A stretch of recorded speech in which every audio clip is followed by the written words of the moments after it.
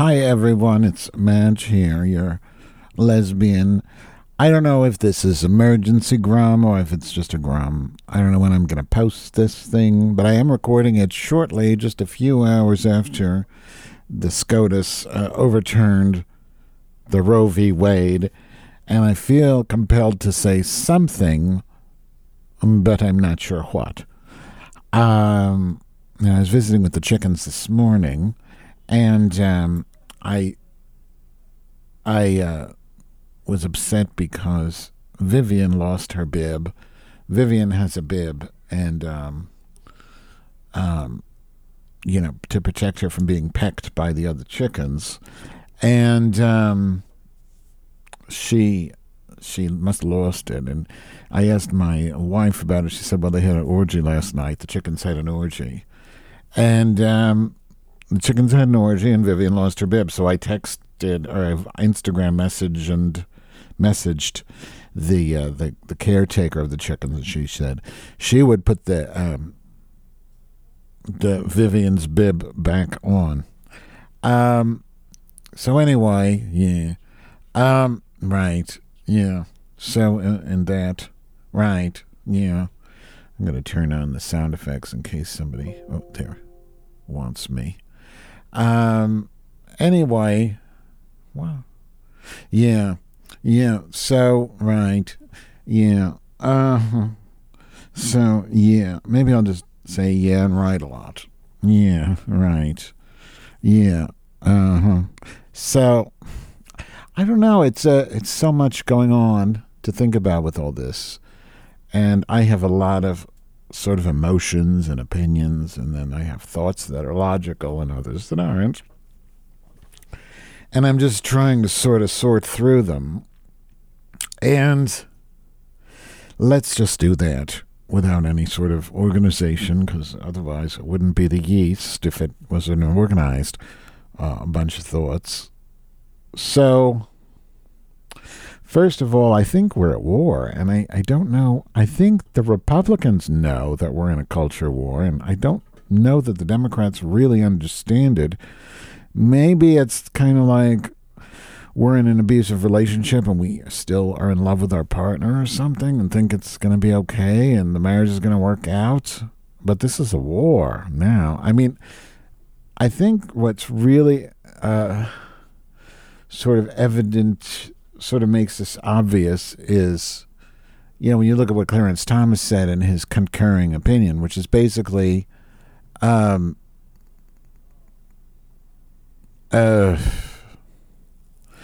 yeah. Let's see. All right. Sorry, I was reading tweets. Shame on me.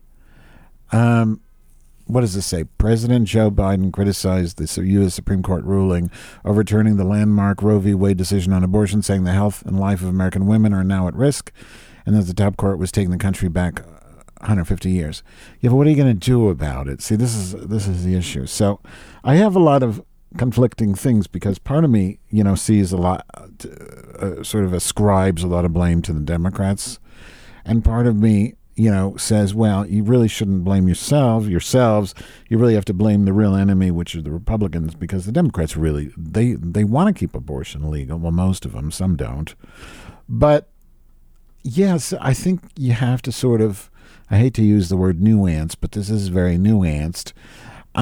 It's easy to just sort of turn inward and blame your own kind, your own people, which is what I usually do, to be honest. But that's also what a lot of the sort of external disinfo propagandists want us to do, because they want to break us up, and they've been successful. Break us up meaning not just Democrats versus Republicans, but Democrats versus Democrats, which is what I think a lot of the disinfo folks are trying to do, is split us, divide and conquer, because divided Democrats are basically nothing. I'm conflicted. Am I recording? Let me see. I'm very conflicted because, I'm conflicted.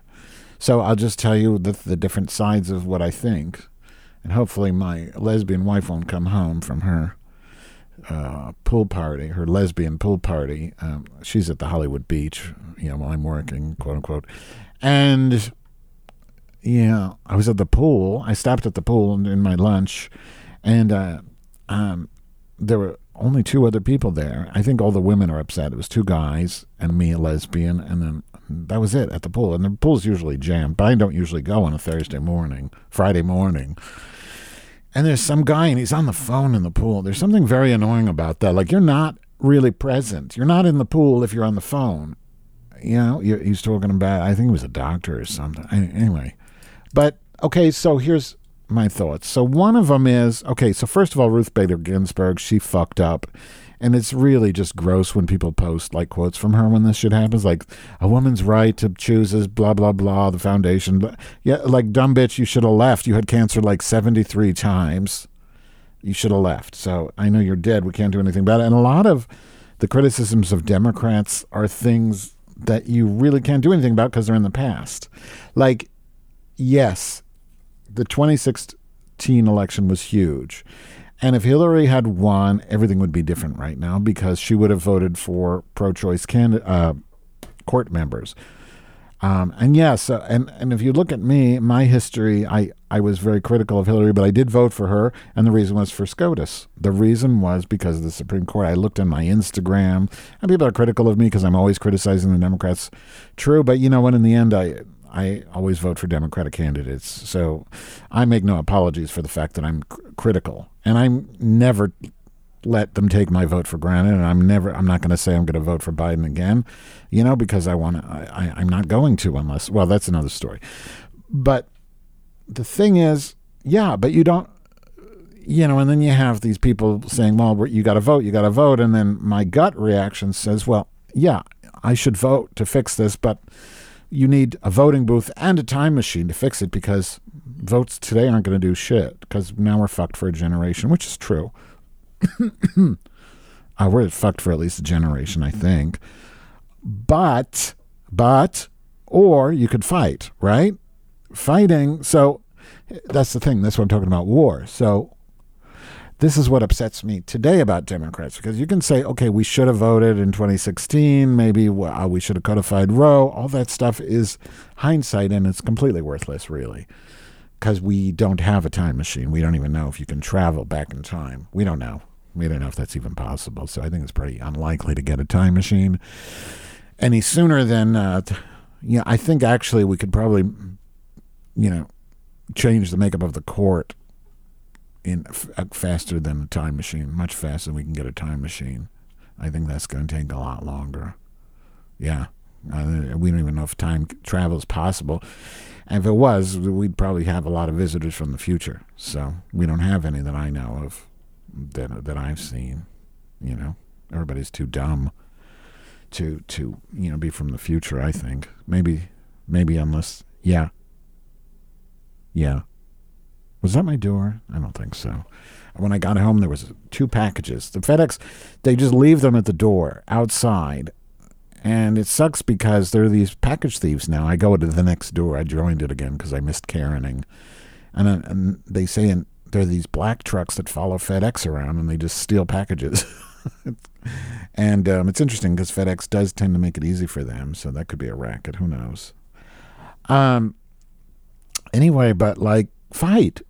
This is what I was saying on Twitter yesterday. People love Zelensky because he's fighting, He's there. He could have flown the coop, sorry chickens, but he didn't. He's fighting, He's there. He's risking his life and arguably his family's life to fight the Russians. And people love that. It's very heroic. It's very action movie. Americans love all that heroic American shit. Well, he's not American, but you know what I mean, just macho shit. And I think it's precisely because Biden is just a huge pussy, and the Democrats are huge pussies, that he has a record low poll ratings because he's the opposite of a hero. He's just a pussy. I don't know how else to put. I'm sorry if pussy is bad. Pussy. Where is that clip with the pussy? But pussy. Oh, not that one. Pussy. He's a pussy. He's a pussy. Pussy. And that's the opposite of a hero. A pussy. Pussy. Is the opposite of a hero, right? My name is Dakota Williams, and my baby's name is Sincere Person. Forget about a sincere person. That's not it. That's not what I was even talking about, audience. I wasn't talking about sincere person. Yeah. So fight. What is the harm in it? Expand the court. At least try. Maybe, people will say, oh, it's not possible. So you're just not going to try? That's the problem with Democrats. They're not fucking trying. Try to expand the part. See, they had this opportunity. I've talked about it before on the show. Like, there was this window of opportunity that he could have used to sway the court and make them change their mind. He didn't do any of that. Whoever leaked that Supreme Court draft did it in vain, because Biden did nothing with that. He could have, used that to say, look, we're going to expand the court if you fucking do that ruling, and he should have worked on it. So what if it fails? But try in earnest.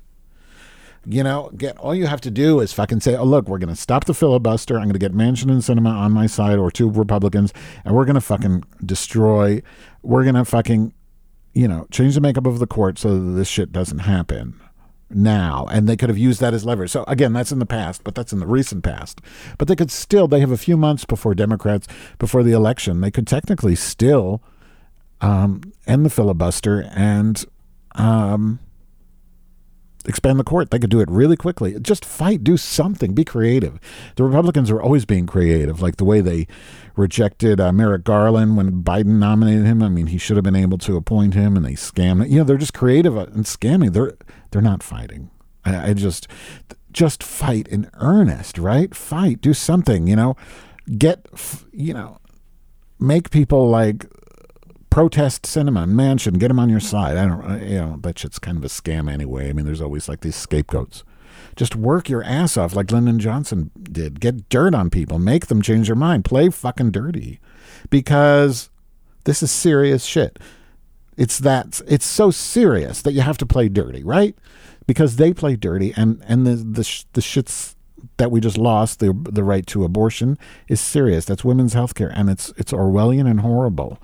And now what Clarence Thomas said in his concurring opinion is that Obergefell, which is the right that the Supreme Court decision that gave me my marriage, that was an error, Clarence Thomas said. So they could easily and likely overturn that ruling, and I lose my fucking marriage, right? And so will millions of other people. And really, by the same argument, I think my personal theory is that Clarence Thomas just hates his fucking batshit wife and just wants, the interracial marriage to be back. That should be banned too. What a fucking kookaloo, because the same logic is going to ban his own fucking marriage, right? So maybe it's just a way for him to get a divorce cheaply. I don't know. But look at what's at stake. And see, this is where we have a self-fulfilling prophecy, because if you don't fight, then you're going to make it more likely that people are going to not vote for you, and then we're going to have bigger losses. So people will see Biden doesn't fight, they give up on the Democrats even more, and then we lose more rights, and then the Democrats lose more because they're not fighting anymore, and it's like a self-fulfilling prophecy of shit. Now, on the other hand, and this is where I get conflicted, I also see the other side, which is, it's not really the other side, but, we do have a system. We have what we have. We have a two-party system.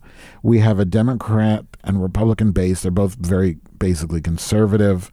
They're controlled by corporations. They suck. They don't get anything done that they promise. But it's the system we have, and we have to work inside of it. So I'm thinking that at the same time, I'm still going to vote for Democrats, right? I'm not just going to let the system burn, right? I don't think so.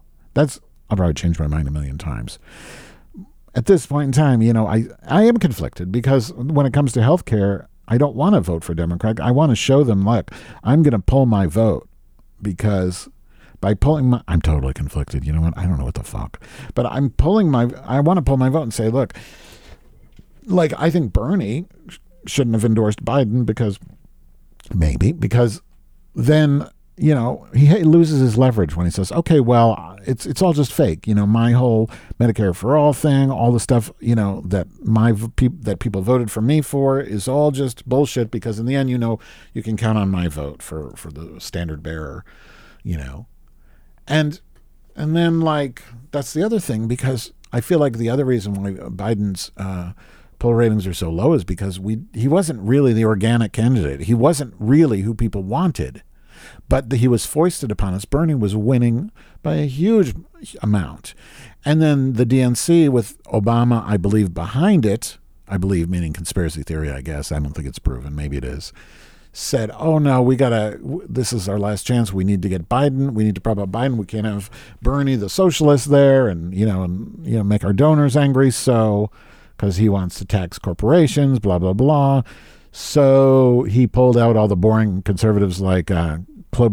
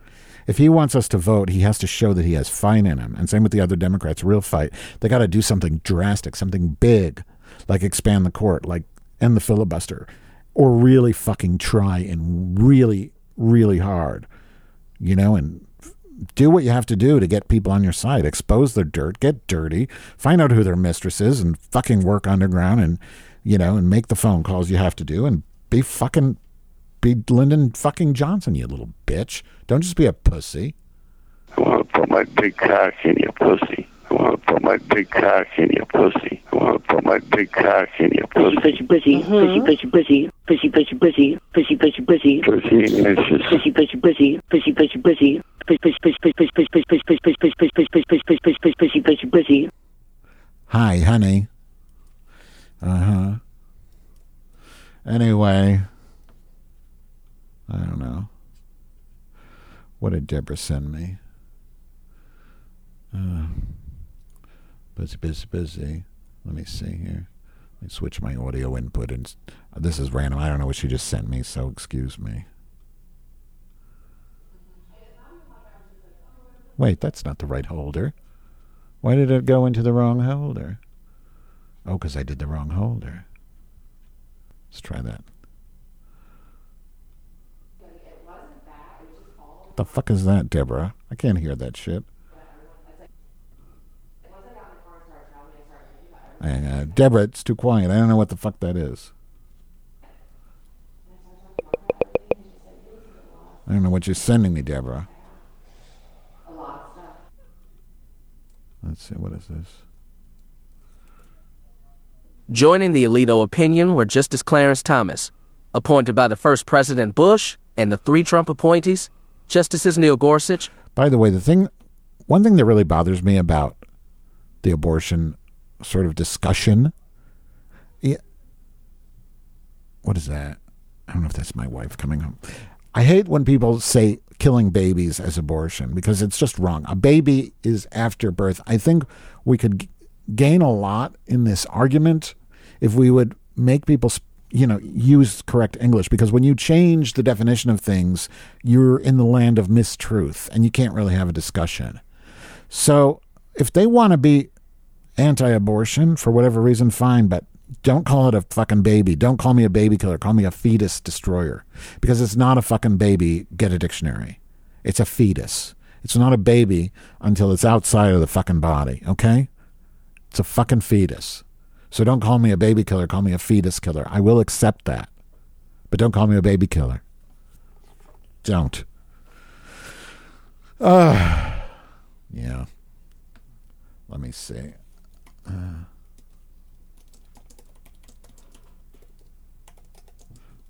just chatting with Reagan to see if he happens to be free right now, though I doubt it.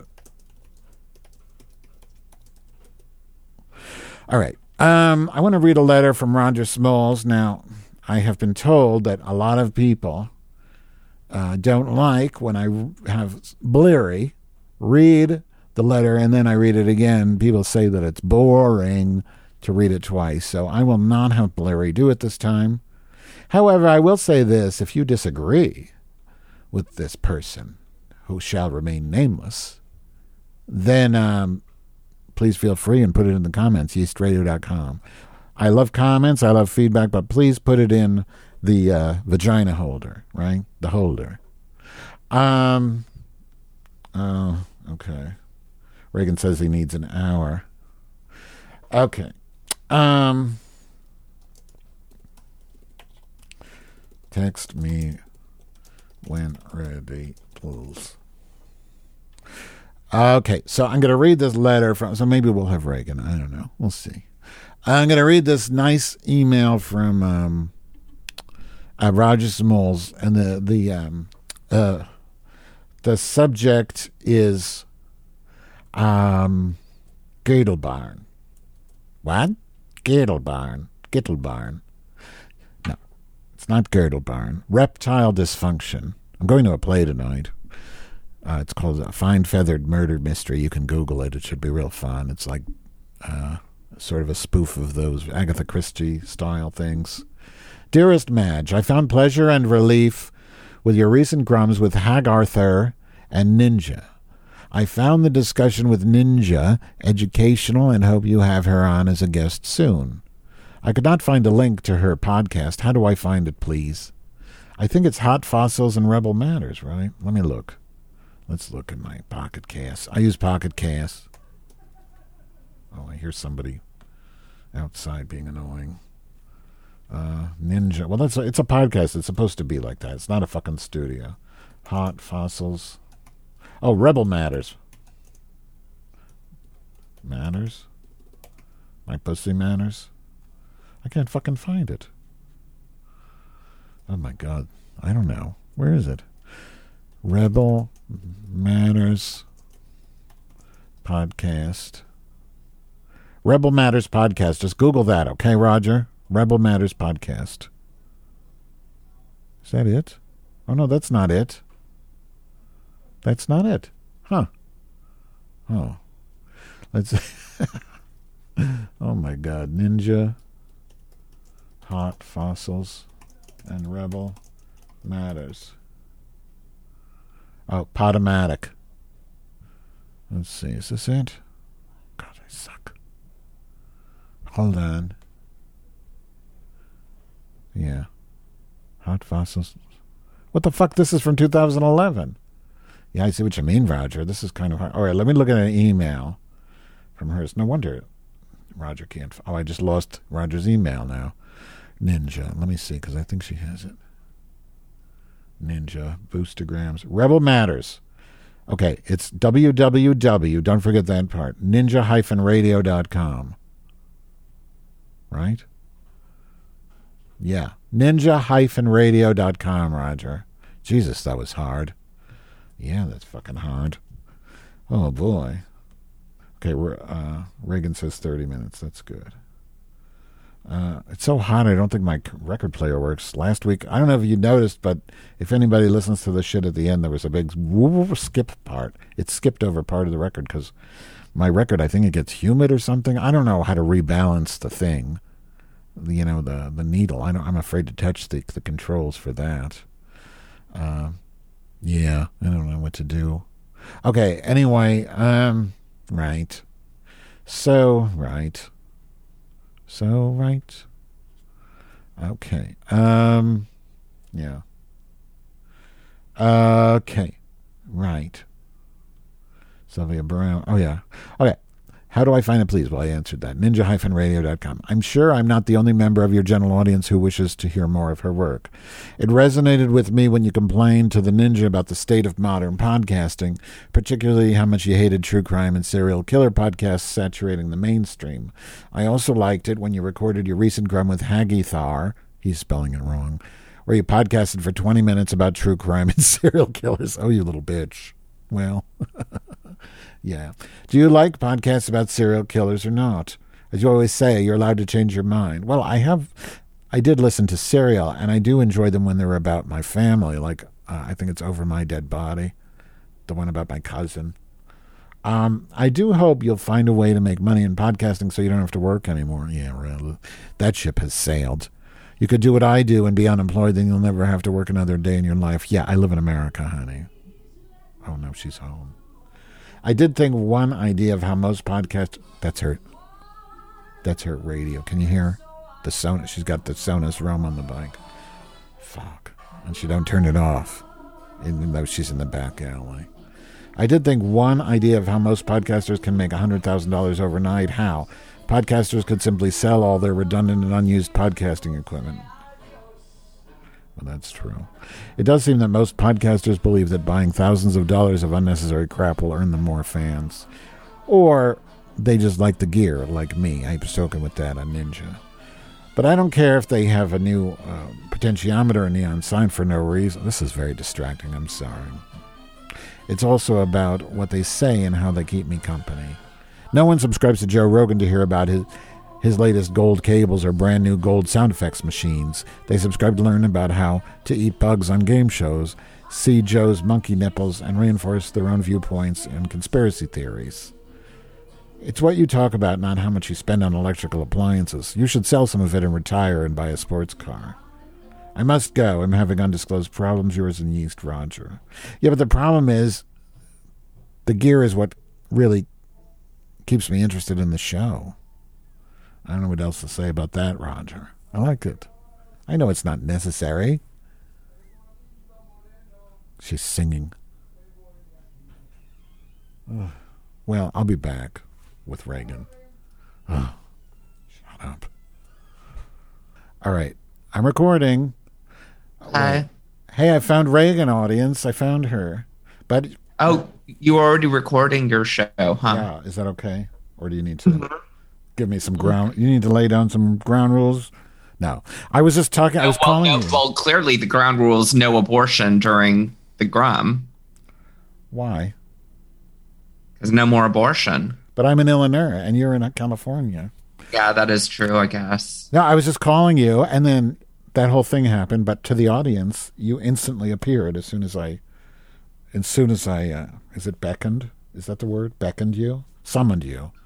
I don't know. I just woke up because I'm in California, right? And we're 2 hours behind where you are. But that's still like noon, isn't it? Yeah. So, 11:40. Don't judge me. I took a Benadryl last night. Oh, okay. Okay, Debbie. So the thing that I have to say about this is Tammy Dussessoir's baby would be 34. Who's that? Tammy Dussessoir is this. You know what? It's such an interesting story that I hadn't thought about until this morning, and I have to say, I am really.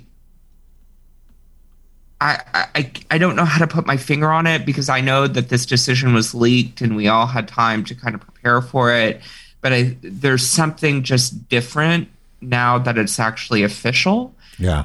And I know the psychology behind that is very awkward, and it might be a defense mechanism when things were initially leaked, where it's like, I can't believe something so awful would actually come to fruition, and that these justices were allowed to lie under oath. Yeah. And there are going to be no repercussions. I mean, it just blows my mind. But let me briefly tell you about Tammy Dussessoir because I haven't thought about her in years. So, okay. There was this girl in my class in elementary school and in middle school named Tammy Dussessoir. And she was different. I mean, she was just a little slow but not still functioning, and still, but everybody kind of treated her different, and they made fun of her because she was kind of awkward. And so in middle school, we were in a home economics class together because I'm a faggot. And I sat next to her, and I really enjoyed her. I just enjoyed her. Yeah. But long story short, one of the most popular guys in the class ahead of us, I think his name was Brandon Martinez, he went and he had sex with her. And I guess because, if you're like the most popular guy in your class and you're having sex with Tammy Dussessoir, who's a year under you, and all the kids kind of pick on and make fun of, you're doing it in kind of you're using her, right? Yeah. And maybe manipulating her because she's not as like intellectually developed as everybody else, and she's we're only in middle school on top of that. So at any rate, Tammy Dussessoir got pregnant, and Tammy Dussessoir's parents sent her off, and she had to have the baby, and we never saw Tammy Dussessoir again. And I was doing the math, and I realized, holy shit, like I'm 46, and Tammy Dussessoir's baby is 34. And I guess the first thing that made me think about it was, holy shit, a 46-year-old woman has a 34-year-old child, which just seems really abnormal. And then I started, it wasn't until I was talking with you that I started adding all the layers to it. Like, oh yeah, she was, she had some intellectual disabilities. And so it's even more like, this is somebody who can't properly raise a child. And I remember her parents got her like an apartment. The rumor was her parents got her an apartment on Telephone Road, which in Houston, I guess, was not, definitely on the wrong side of the tracks in Houston. I don't think they wanted much to do with her. After she had the baby. Yeah. So why does this make you think about abortion? Because there are so many Tammy Dussessoirs, and beyond Tammy Dussessoirs. I one of the first tweets that I read when I woke up 10 minutes ago is how this will impact disabled, like it was a queer disabled woman saying how this will impact queer disabled women. And then disabled women more largely who are now forced in many states to deliver a child, and it will kill them. I didn't even think about that. Yeah, I mean, there's so many layers. There's so many nuances. And I think that the nuances to pregnancy and childbirth are exactly why you have to permit abortion. But it's too late. What about this? Remember this? Wait. Sorry. Well, as you're doing that, I'll say to all the men, Wait. I have to wait for it to recycle. You'll get. I hate the Supreme Court. What is it? I didn't hear anything. Mink Stole from Serial Mom. Oh, I think maybe. No, I didn't hear it. Supreme Court. I hate the Supreme Court. Have fun paying for all this, man. You'll have hear fun it, paying for all this. Oh no, I wanted to tell you. So, of all the stupid memes, one struck me really hard, which Shannon R. Watts said the same SCOTUS that said yesterday that states don't have the ability to regulate guns, today gave the states the power to regulate women's bodies. Yeah. I mean, God, it's such a fucking... well, you know how I listened to the Daily podcast and it gave some background. I heard it some too. of the arguments being made. And yeah, I heard it as well. So I'm going to liken this, what I'm about to say, to teaching. Okay. And I'll give you the analogy before I give you what the Supreme Court case that led to the gun, the concealed carry law, or not law, judgment. Okay, so I have found that in semesters that I'm teaching, the more I make exceptions to certain rules in class, the more people take advantage of it.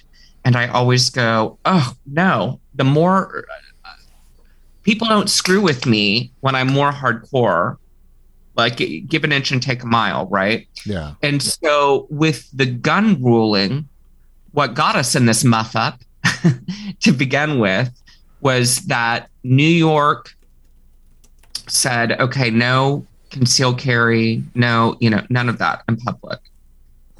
Except we're going to make some exceptions. So if Nick Starr is stalking his husband,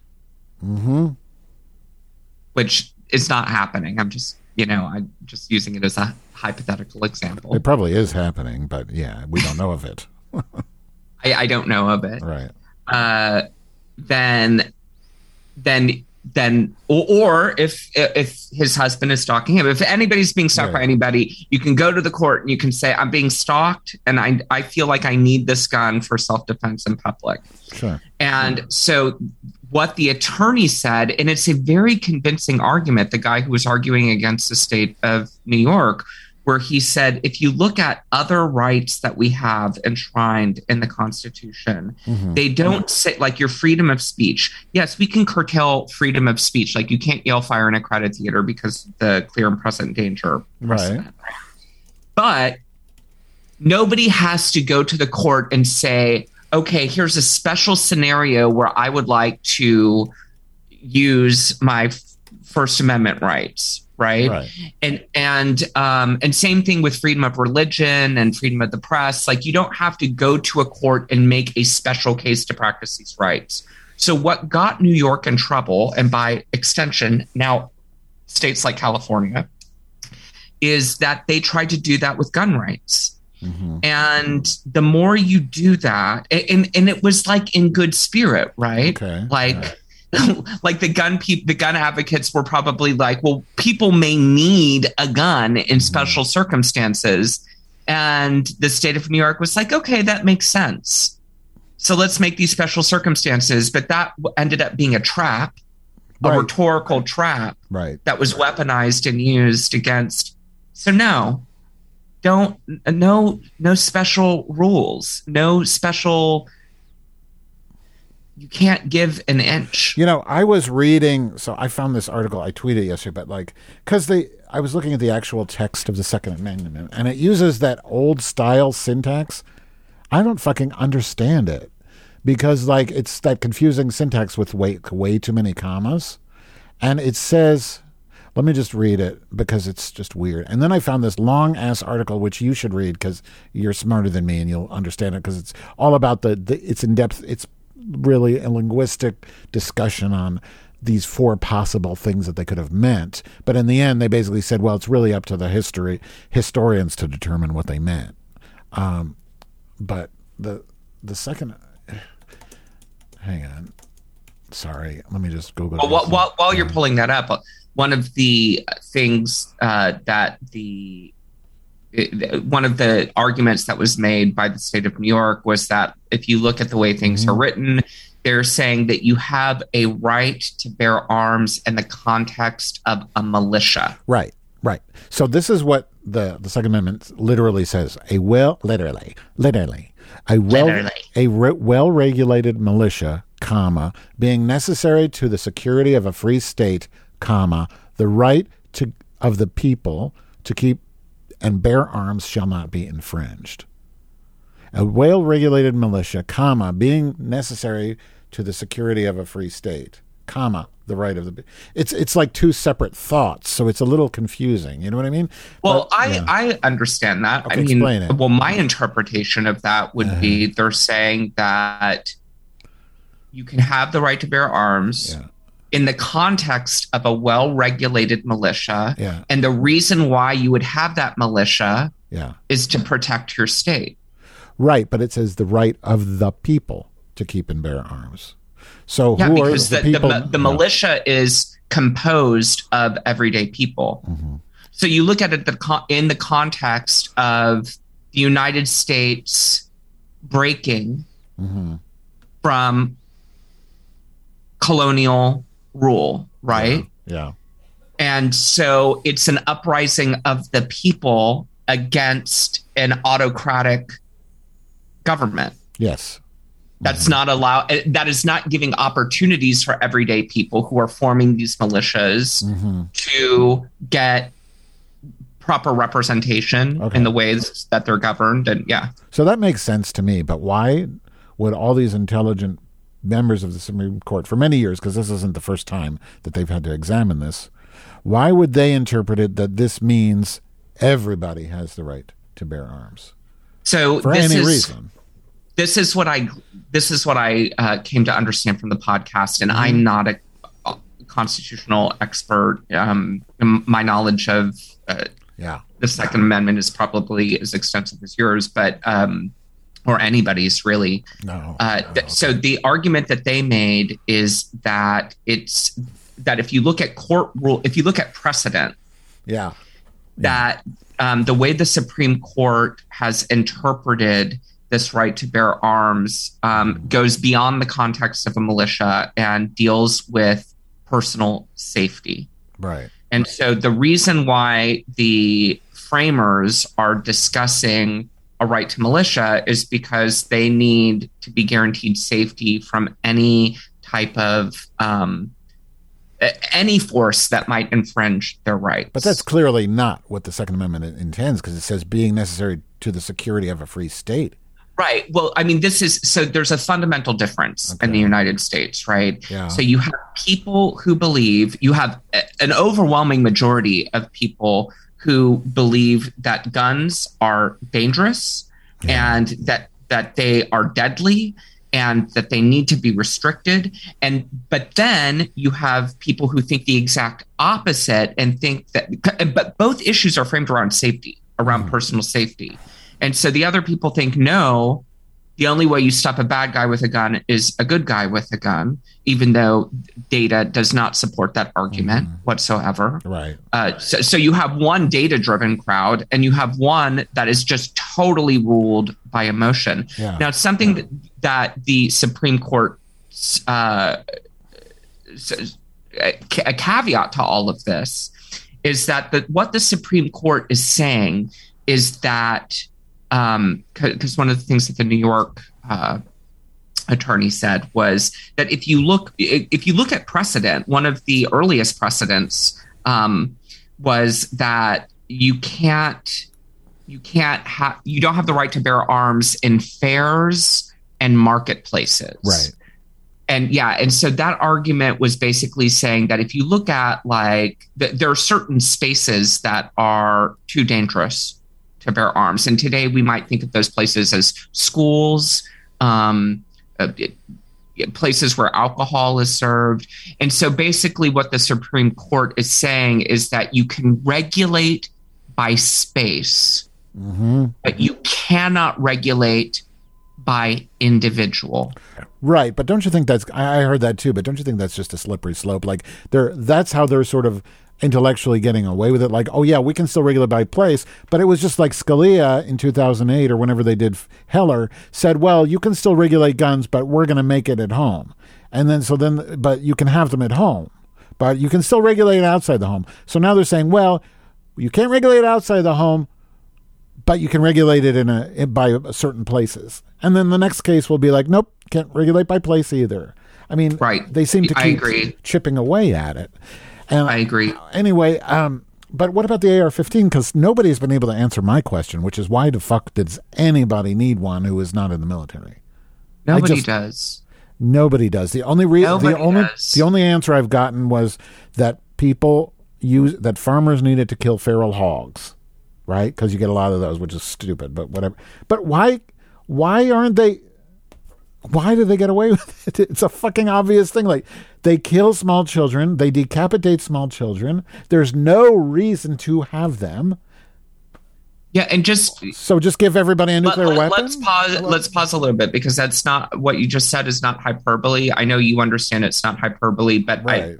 It's important for your listeners to understand that these kids who were killed in Uvalde, who, by the way, the good guys with guns sat outside while all of this was going on and refused to go into the school. Right. They were literally, many of them were like decapitated by what was happening, by being shot by an AR-15. Yes. It's so, it's obscene. It is. I don't know what to make of it. Do you think they should show footage and pictures? Yes, I do too. 100%. That they should show pictures of what happens to the bodies, because you have to see it. If you're gonna make a law, if you're gonna allow these things, then you have to be responsible for what they do. So there's in rhetoric there are these two concepts called incorporation and disincorporation. And incorporation is when you make the body salient in an argument. So, think about during Hurricane Katrina when we saw bodies floating in the water, right? And how stunning that image was. Yeah. And then, so the opposite of incorporation is disincorporation, where you render the body as insignificant.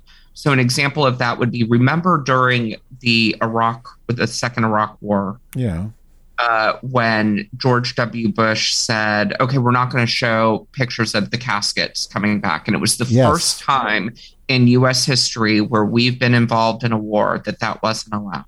And obviously, it's a strategy that his administration was using because he wanted to make people immune to the implications of war. Like, our kids die when we send them over.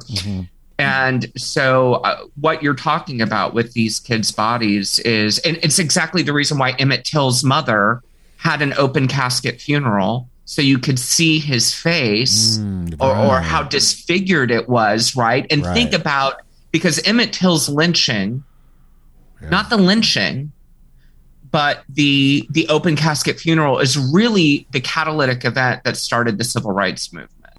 Absolutely. And then that makes me think of the Billie Holiday's song Strange Fruit, which was which was inspired by that, and that echoes today of that experience. That's a really good point, that how that can really just sink into the public consciousness in a totally different way. Think of what has happened, the strategy by people on the far right when we don't show these images, where you have that horrible guy who does InfoWars, Alex Jones. Trebek or whatever, Yeah. Jones. Alex Trebek is dead.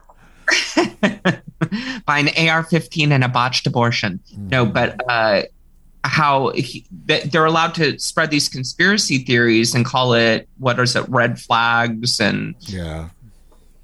I had to unfriend this woman who I went to middle school with, who went to middle school with me and Tammy Dussois, who her name's Charity, and she was one of the cool girls. I think she was actually 2 grades ahead of me. Mm-hmm. And after Sandy Hook, she claimed that, or not Sandy Hook, the Dave Hogg one in Florida. Yeah, the one in I forget what they call it. Yeah. Yeah, but she claimed that it was all staged and he was actually a student in California. And I was like, I can't do this. It is so offensive to me. It's like Holocaust denial. Yeah. It's the same thing. It is so disgusting that there are people, but I mean, psychologically, I kind of get it, because it's easier to believe in this conspiracy theory than it is to believe in this really horrific reality where you send your kids to school and they get slaughtered. But if we were forced to show the pictures, there are still people who would do that. But it makes it a lot more difficult to think about these school shootings in abstract terms. You know, when you hear about Uvalde, and even when you read about it, it's still abstract. Right. I was trying to find the pictures, and I can't. And it's really hard to find pictures just on Google of what an AR-15 does to a human body. They're few and far between, and the ones you find, it's almost looks censored to me. Like, I can't, even with Safe Search off, like, I could find a picture of a woman sucking off a horse, way easier. Not that I would search for that, but it's way easier to find that than it is to find what these fucking weapons do to human bodies. Let's talk about this paradox for a second. Okay. Have you seen that movie, This Film Is Not Yet Rated? No, I don't think so. Okay, it's a documentary that came out probably 16 or 17 years ago. Mm-hmm. And it's about how the MPAA does its rating systems and how films get rated. And basically, like if you show a little bit of breast, then it's going to be rated R.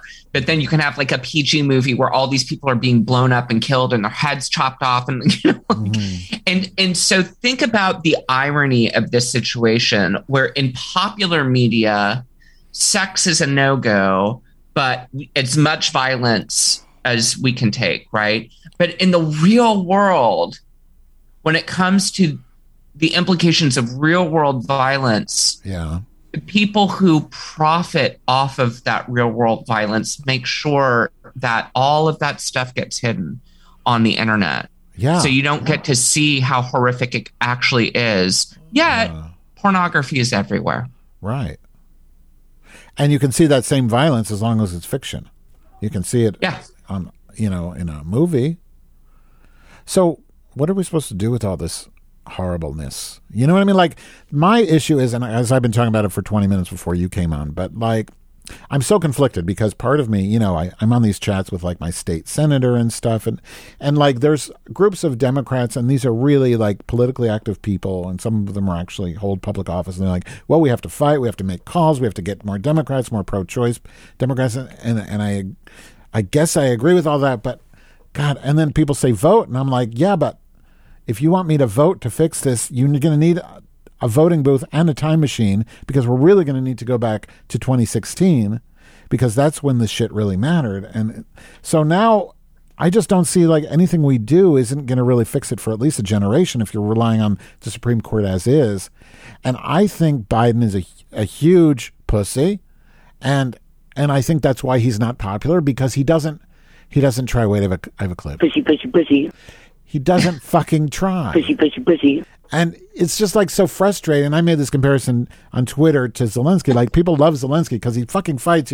He's a man. He fights. He's boom. I don't mean to be sexist, but he's showing that he's fighting, and people love that. That's the American hero thing. Like, fight. And Biden's just like, I mean, even just now he's like, oh, he's reacting. Oh, it's terrible. It's awful.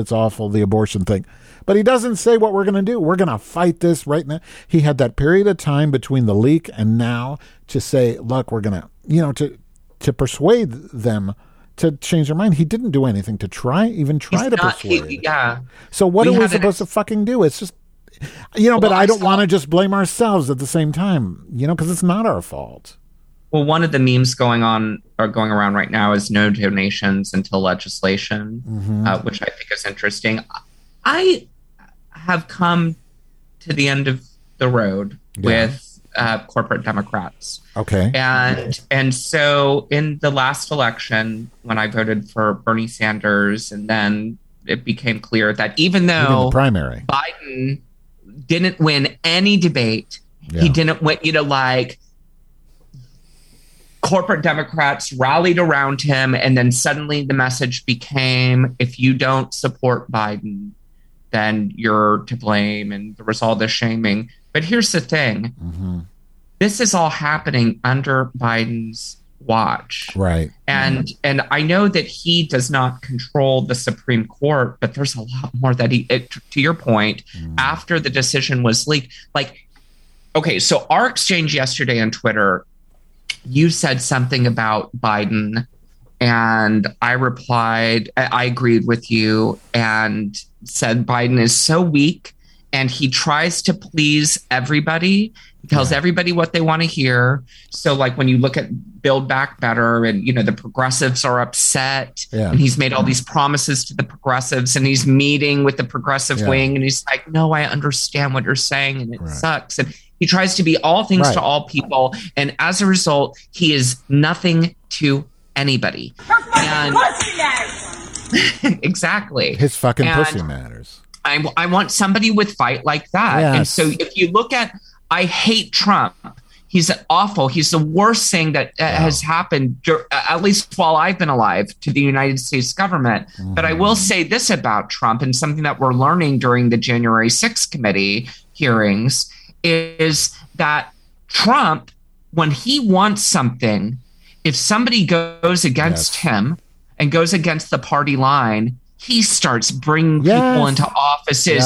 He's like, let me tell you something. You're a wimp, and I will get people against you. And Lyndon Johnson was the same fucking way, which is how we got Medicare, Medicaid, and the fucking civil rights shit, the voting rights bill or whatever the fuck it was. Because he would go there and say, look, I know that you have a fucking mistress, and if you want people to find out about it, if you don't want people to find out about it, you better support this fucking legislation. That's how serious it is, because my marriage is at stake.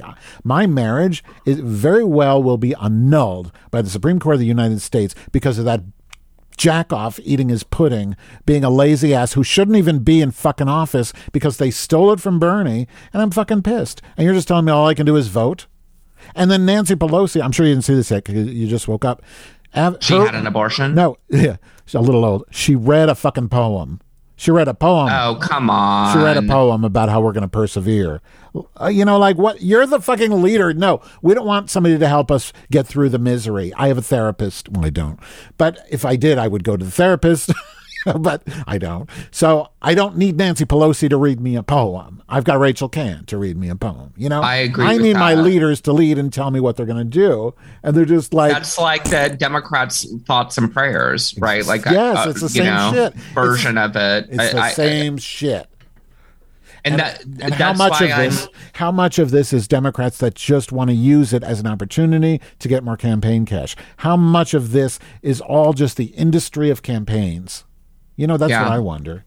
Not even the donors. That's another thing, the donors, the corporate donors. But how much of it is just the industry of campaigns and all of the other businesses that it feeds? I mean, people make their livings off these stupid campaigns and running. Even if they lose, they still have a campaign. Ugh. But yeah, I agree with you about Trump. He has fight. We need to fight back. Of everything, though, I mean, abortion to me is the scariest. Yes. The scariest. It's honestly going to cost people their lives. Yes. And you talk about freedom, and that's what the whole gun thing is. And the two decisions being next to each other are really poignant and makes shit. It's like fucking anybody should be able to see how they're making it obvious for us. You know, because they're showing freedom matters so that you can kill people. But for your own fucking body autonomy, you don't have freedom. So freedom is just a fucking lie that means nothing except it's a way to get your argument. It's just a way to win whatever it is you want.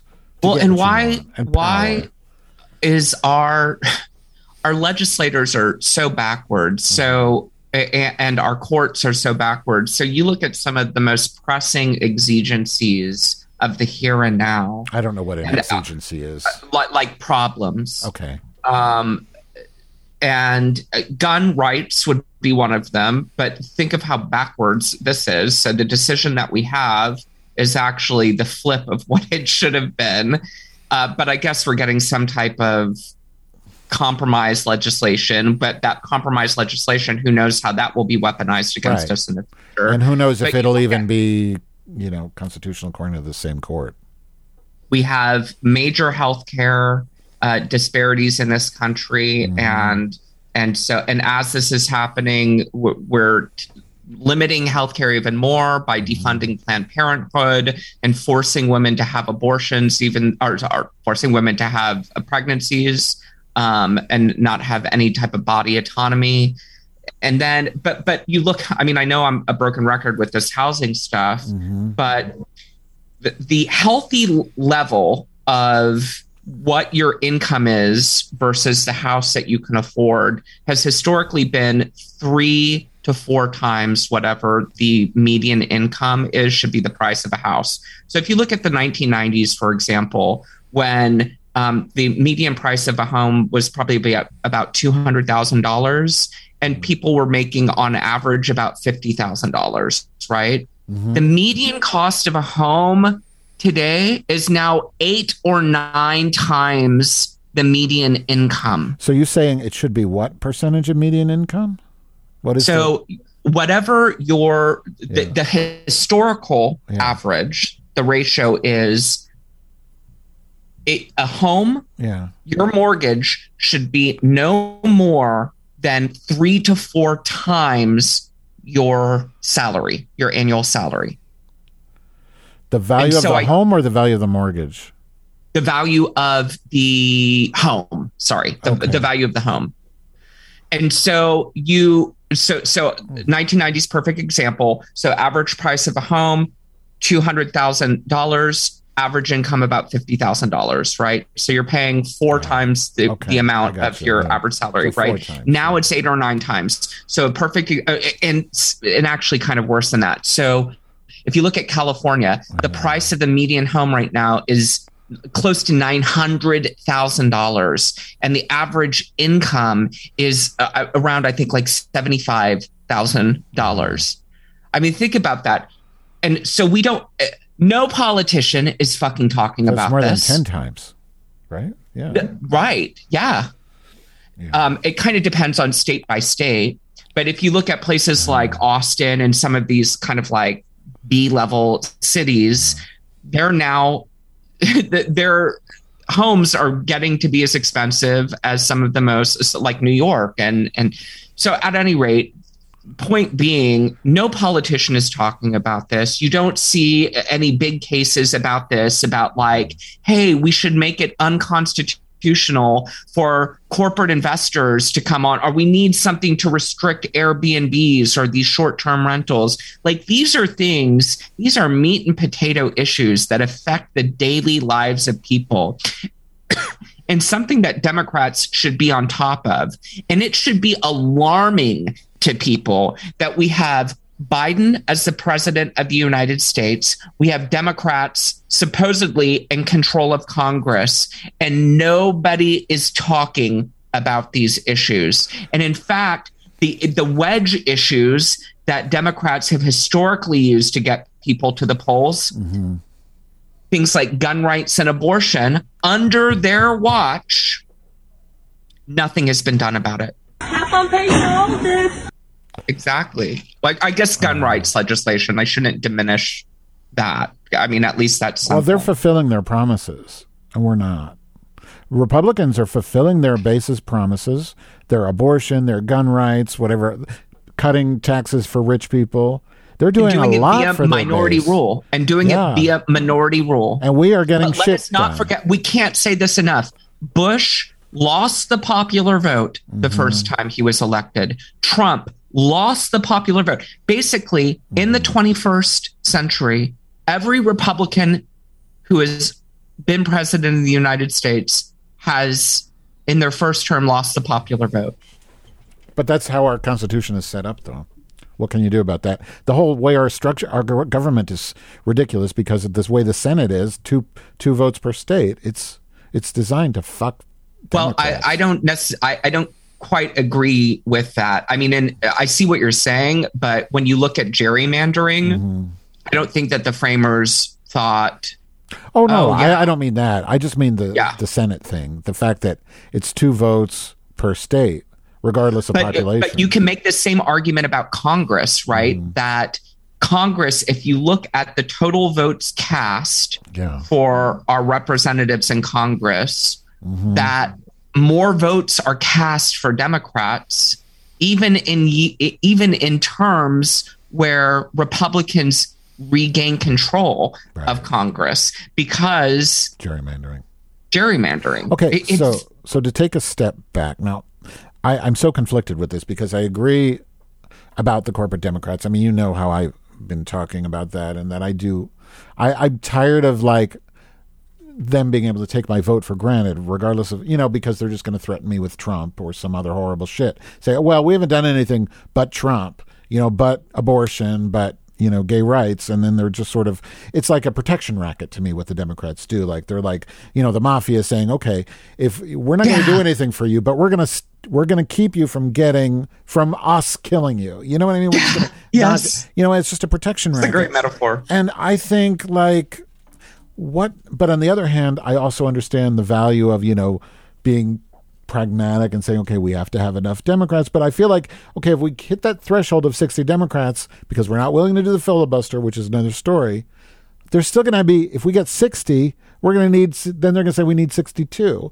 because there's always going to be those two that they're either fake or they need power, who are not going to go with the majority, and they're going to hold all the power. So we have to be creative, and just sort of bend the rules like they do. What do you think we should do?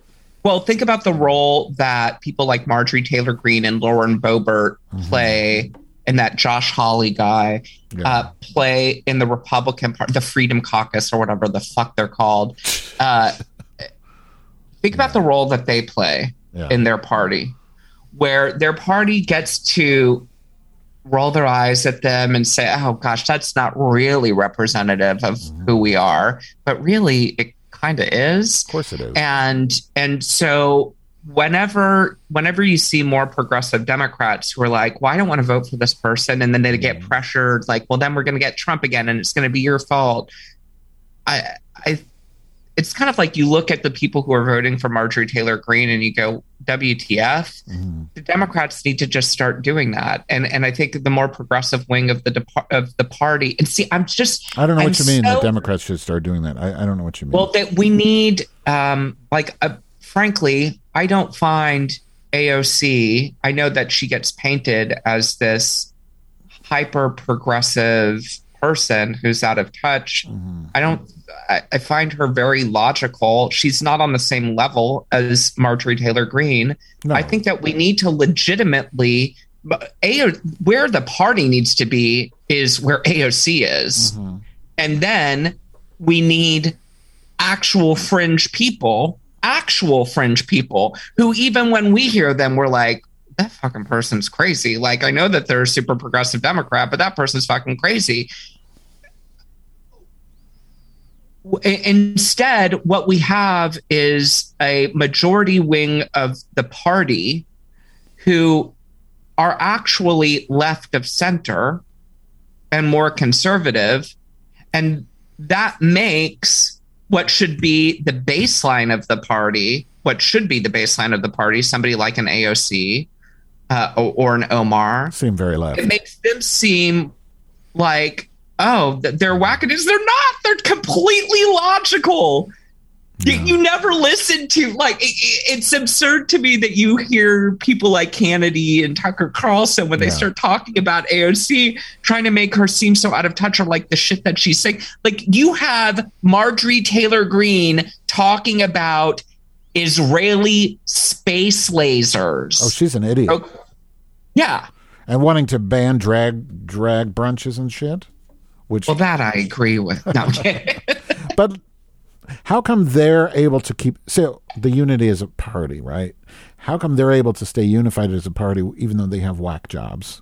Even though they have Liz Cheney, who is vehemently against Trump, and you have the Trump people all in the same party, and the party's not falling apart. They're still intact.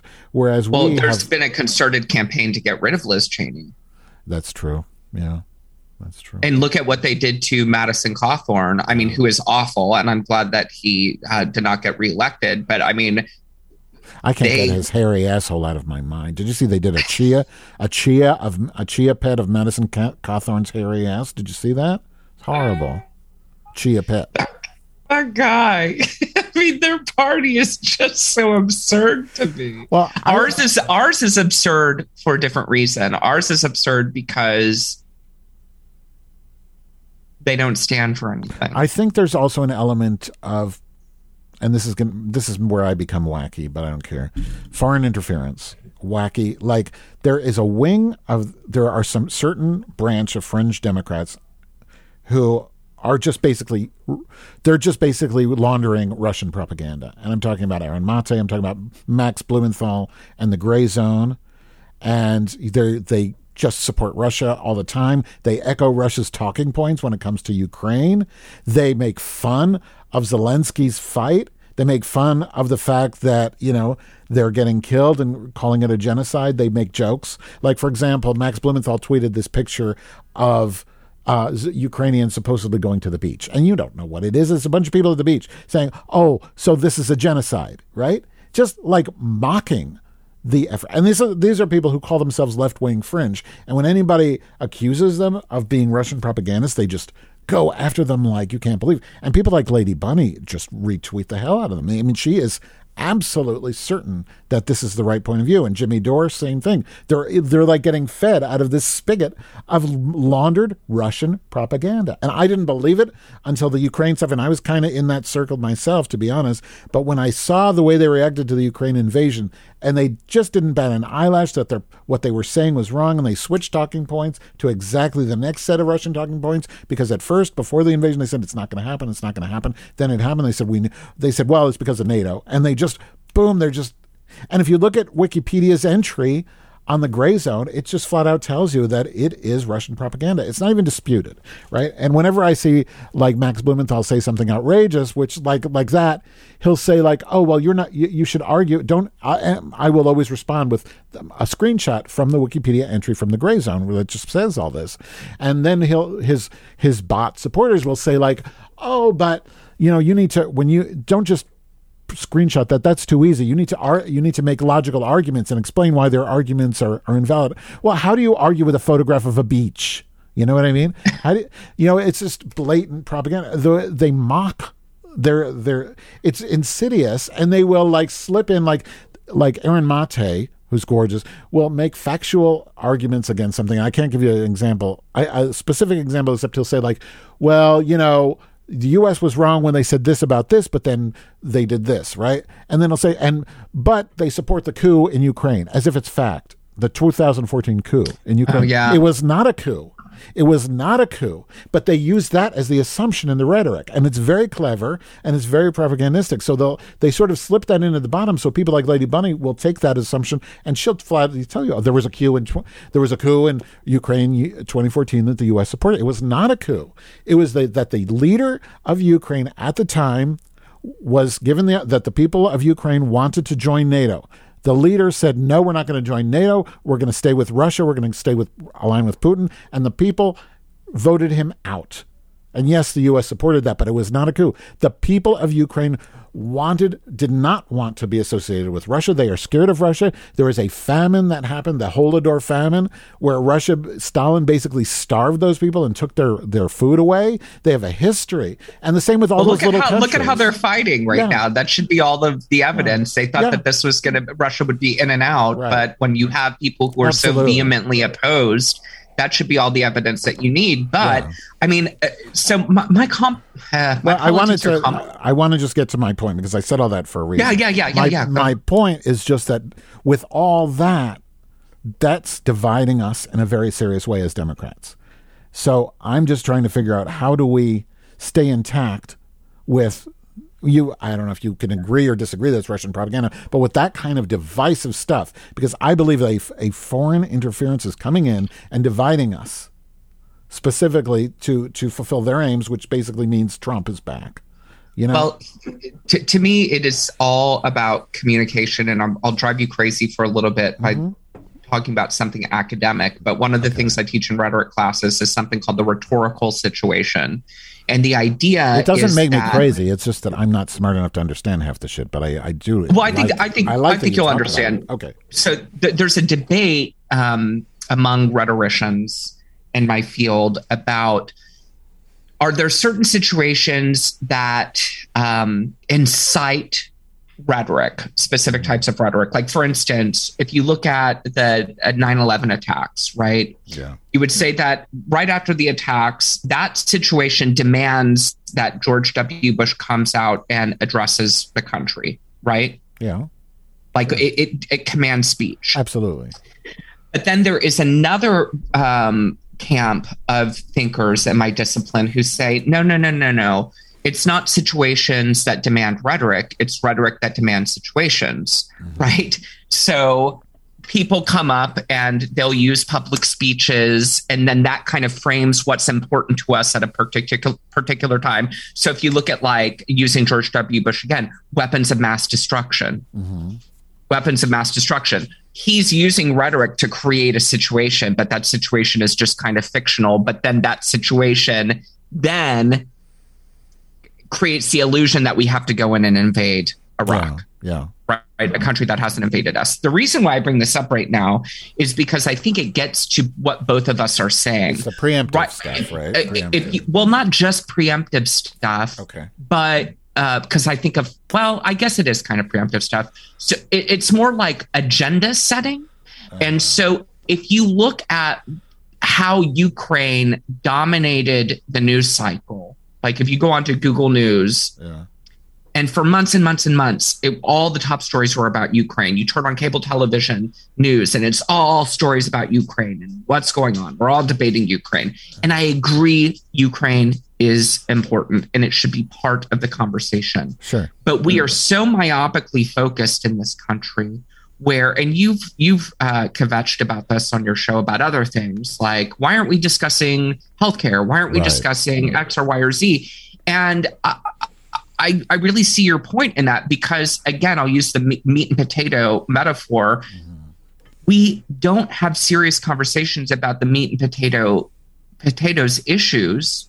Like we were talking about, like it's who does this? I think it's Dan Savage, where his big thing now with all the drag queen stuff is drag queen story hours at libraries. Is anytime a news story breaks about somebody in the church molesting a child, he'll post that story, and then his quote for the retweet will be, "Look over there, a drag queen. Look over there," and that's what we're doing. Yeah. We have known for a month now about the abortion ruling that was impending until today.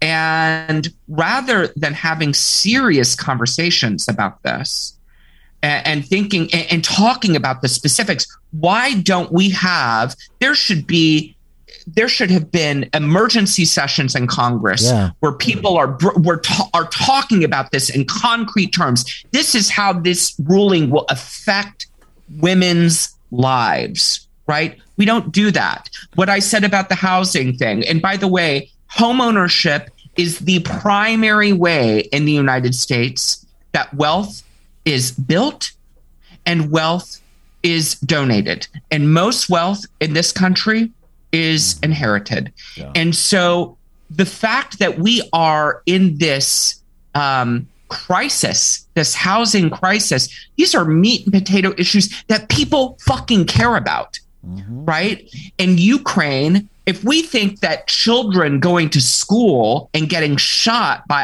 AR-15s, that it's easy to make that abstract, really, let's be real. When we're talking about the war in Ukraine, which is across the globe, you think that U.S. citizens don't think about that in the most abstract terms? Right.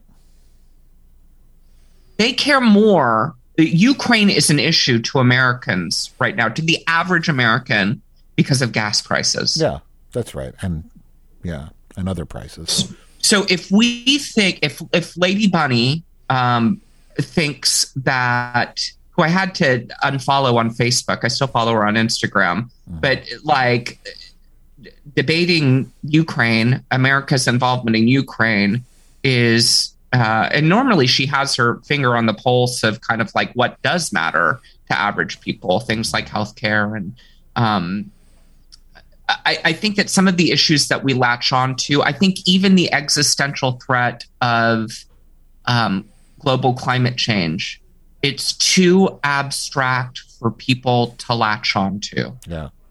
And the way that we go about this is stupid. What we should be doing right now, instead of having a philosophical conversation about the existential threat of global climate change, which people are not persuaded by, is we say, look at what's happening with gas prices right now. Data shows right now that more people are buying electric and hybrid vehicles, since even though they're impossible to get right now, and the buying trucks and these big gas guzzlers is plummeting, the purchase of these vehicles, and so what can we do right now? We need to mobilize as a country to make sure that these auto manufacturers can get microchips. I just saw a thing yesterday about how Elon Musk is saying that his Austin plant is, and I think one in Germany, they're bleeding money because of the supply chain issues. Right, yeah. People care about this stuff.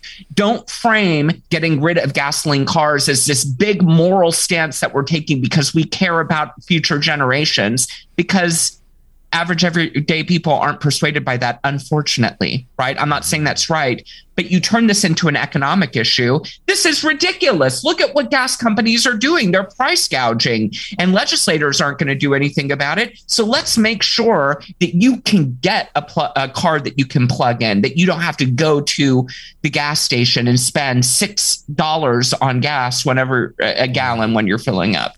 If you make the argument about you would be able to save X amount of dollars annually on gas prices based on where gas prices are right now.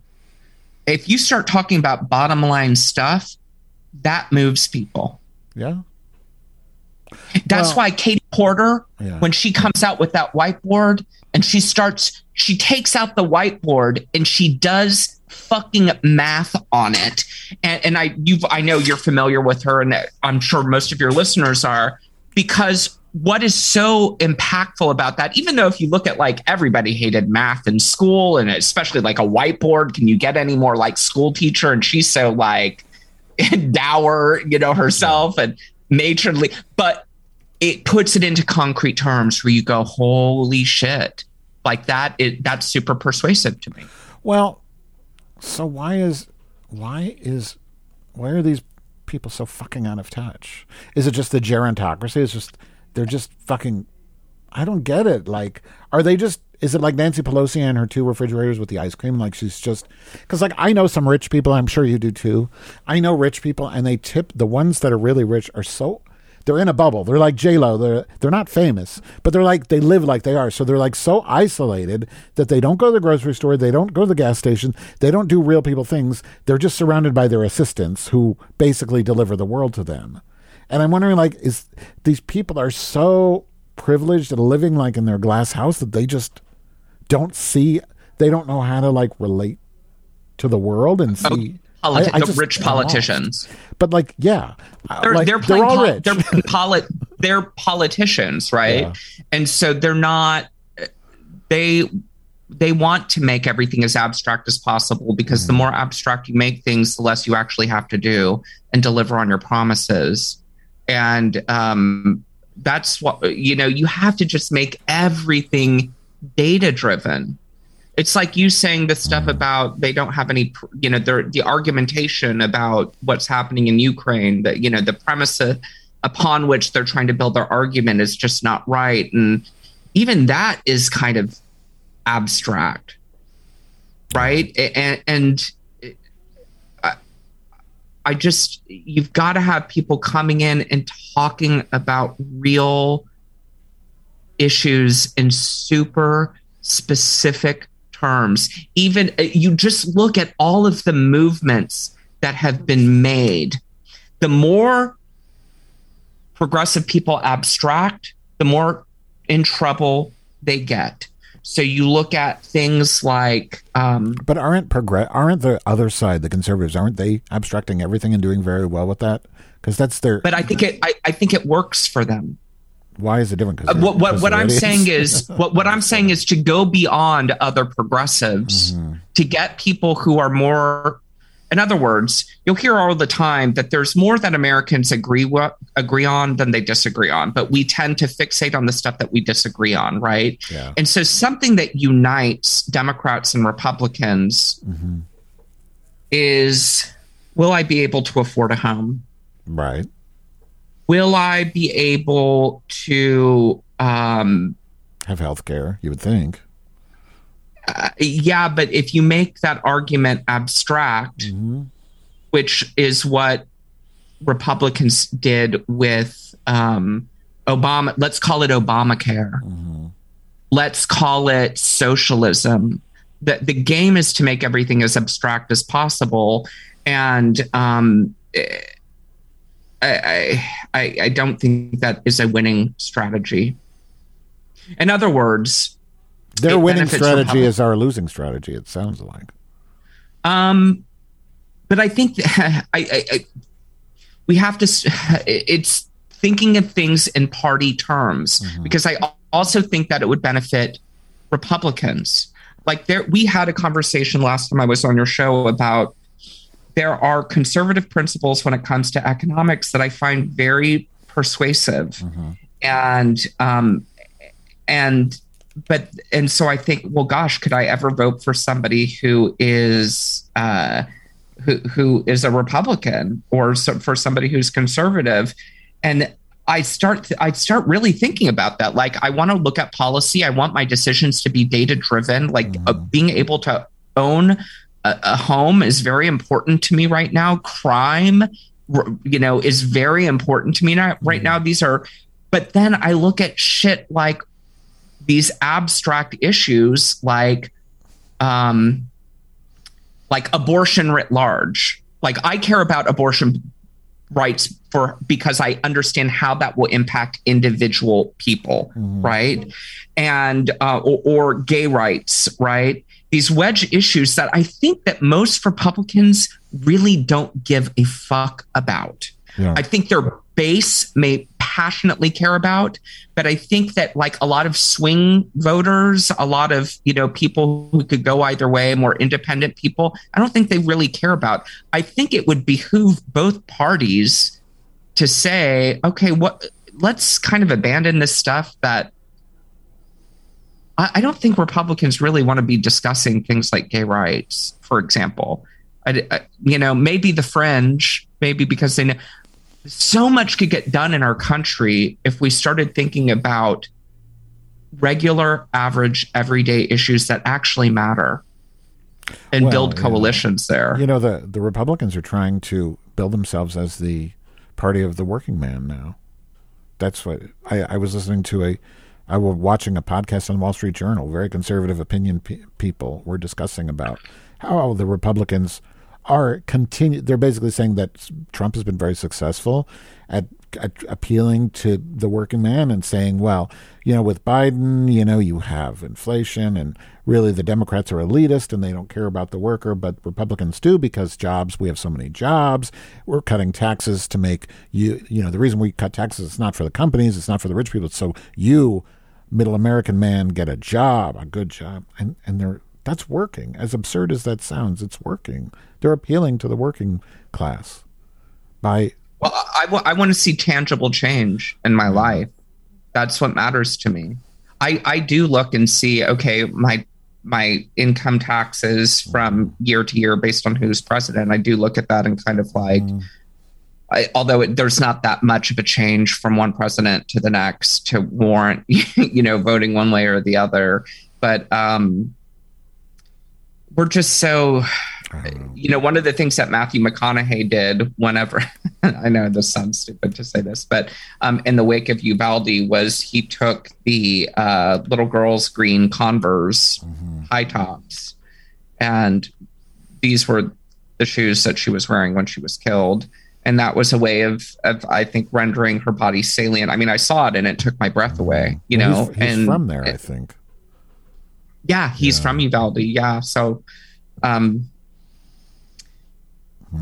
we're just, these are really scary times, and what you said is so true, that this is going to be an entire generation that we have this Supreme Court. I mean, it's basically a supermajority of conservatives on the Supreme Court, and Biden should have immediately gone in and started talking about packing the court.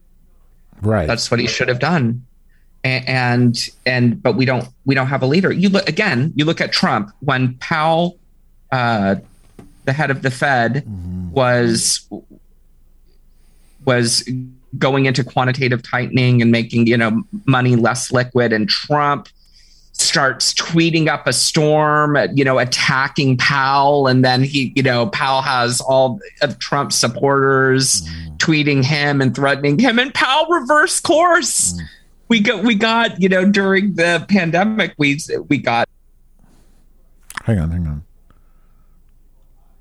Just don't have that in Biden. I don't think that I can. Hang on, sorry, back up because I lost 2 seconds of audio. What did Powell change course on? What did he reverse? So Powell, you may remember that Trump had a moment where he was attacking Jerome Powell, who is the head of the Fed, the chair of the Fed. Because inflation was still pretty low at that point, and he wanted interest rates to tick back down in order to stimulate the economy. Right. And Powell didn't want to do it because I think Powell saw the writing on the wall. Like, if we go through another round, of stimulus plus super low interest rates, inflation is going to climb, right? He saw what was going to happen, but Trump is thinking more short term, right? And thinking, I need to get reelected. But he starts attacking Powell on Twitter and doing press conferences and stuff, attacking Powell. And so Powell reversed course. So he lowered the interest rates. Trump used his political pressure. Oh, well, I didn't know that. And the power of his office. And I recommend, if you're not familiar with it, because this happened before I was really concerned with economics. This after the first stimulus? This was, I think it was right in the first 6 months of COVID, if memory serves me. Okay. But go back and read about it. Yeah. I mean, I think if anything, it would, because that's the reason why we're in this muff up right now with inflation and what we were talking about. And so that's such an important point that Democrats really need to keep mentioning. I've never heard anyone mention it, but when they start blaming Biden for shit, that's what you got to throw back at them. That's a really fucking important thing. Really. Important. Oh yeah. This is, but here's the thing. I don't blame Trump either. Okay. Of course, but it's rhetoric. I'm just talking about Right. Yeah. Exactly. But there's no point in even engaging in that conversation, because people who are for Trump and against Biden or vice versa are going to think that the other person caused the problem. It's like, remember when we were saying that with Reaganomics, like for such a long time, because I am anti-Reagan, I thought, oh, well, look at when Reagan was president, look at what was happening with the economy, but it really was not his fault at all. Right. And what was happening was actually a good thing, because we had Volcker, who was raising the interest rates so that we could finally take inflation down. Right. All of that was a good thing, but I didn't have the nuance to to understand some of that. I mean, you look at the Queen, right? Well, my stepfather and I were having this conversation last night at dinner, because he tried to say that the monarchy, the British monarchy, is just all ceremonial. And I was like, Dwayne, you should really watch The Crown, because to a degree what you're saying is correct. But when you are a head of state like that, you got to see in The Crown the way that she was able to even influence somebody, really steer somebody like Winston Churchill, right? Who is so dogmatic and so powerful, right? And so even though the president may not control fiscal policy to that extent, he can't make Jerome Powell do something. Right. But he can bully the shit out of him. But clearly Trump was able to sway. So, okay, I need to end soon because I have to eat, and we're going to see David Serta's new play tonight, which opens. What is it? Talk about it. It's called A Fine Feathered Murder Mystery. He's doing a spoof of like those Agatha Christie whodunit things, like where there's 12 people and you don't know who did it, and there's like a dowager, and and there's a drag queen playing Miss Marple, and it's just fun. So, that does sound like fun. Yeah, which means I can't go to the abortion protest. But I just wanted to say that I feel like we've accomplished absolutely nothing. I don't know where. Yeah, me neither. And I feel like that we are all over the board. Yeah. But guess what? That is the current moment. And that's probably what's going on in a lot of people's minds right now, where you feel where something like Roe versus Wade, abortion has always been so abstract to me, I guess, as a man. Yeah. And when I would hear about people debating about Roe versus Wade overturned, Roe versus Wade has always been a part of my reality. Yeah. I just never really thought it was real. And what is happening and what has been happening is it's so huge that you almost have to start having conversations about, what does our party represent? Right. What do we stand for? What do we want to vote on? But I think my takeaway, and I know you want to go, but that if I could put a button on it, it's that I'm no longer convinced by the corporate Democrat myth that I have to get in line and vote for whoever.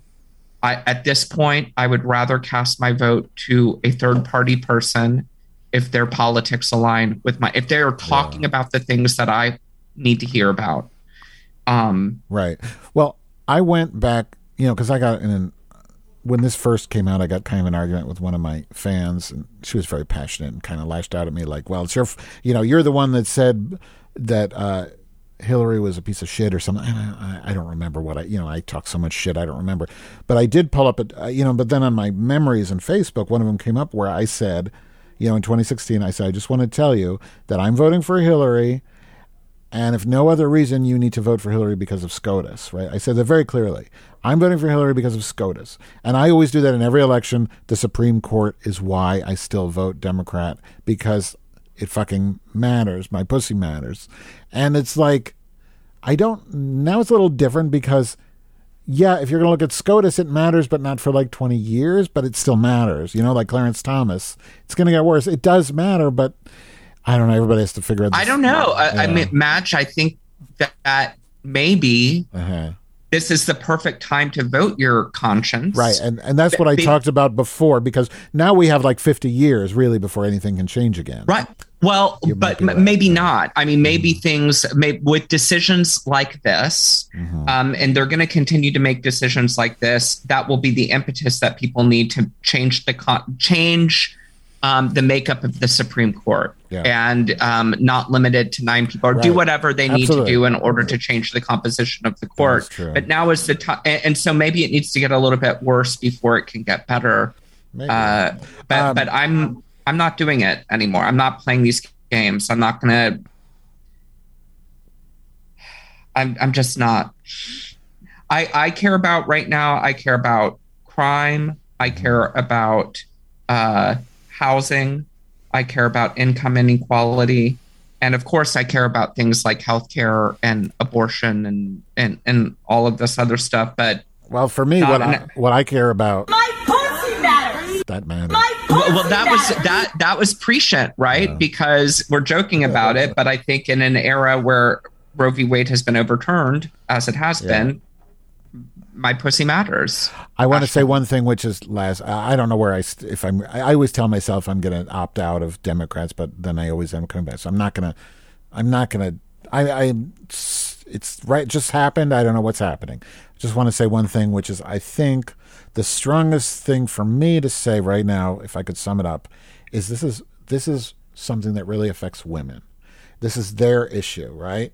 And it's a personal attack on women by the government, and I think it's really important to just have empathy for them, for women and what they're going through. This primarily, this is attacking them. It's just like if they overturn gay marriage, that would be affecting gay people, and we would be the ones primarily affected. I just think they are where we should be focused right now. Empathy for these women that have had this huge blow, and remember that if you don't have a uterus, or whatever the proper way to say that is right now, then you don't quite have the same visceral impact right now. And I think it's just important to I know that most of my audience is probably men, but I think it's really important to have empathy for women and understand that what they're going through right now is difficult, and to be, empathize. And quite frankly, as a gay man, Roe versus Wade is more important than marriage equality. No, but in other words, gay people aren't going to die if they can't get married. Right. And gay marriage is important. Yeah. But you could have you could lose your spouse and not be able to be in the ICU with them. Oh yeah, and that's horrible. It's hard to compare horrible things, but that's horrible. But this affects more people in more profound ways than that, and it's it's horrible.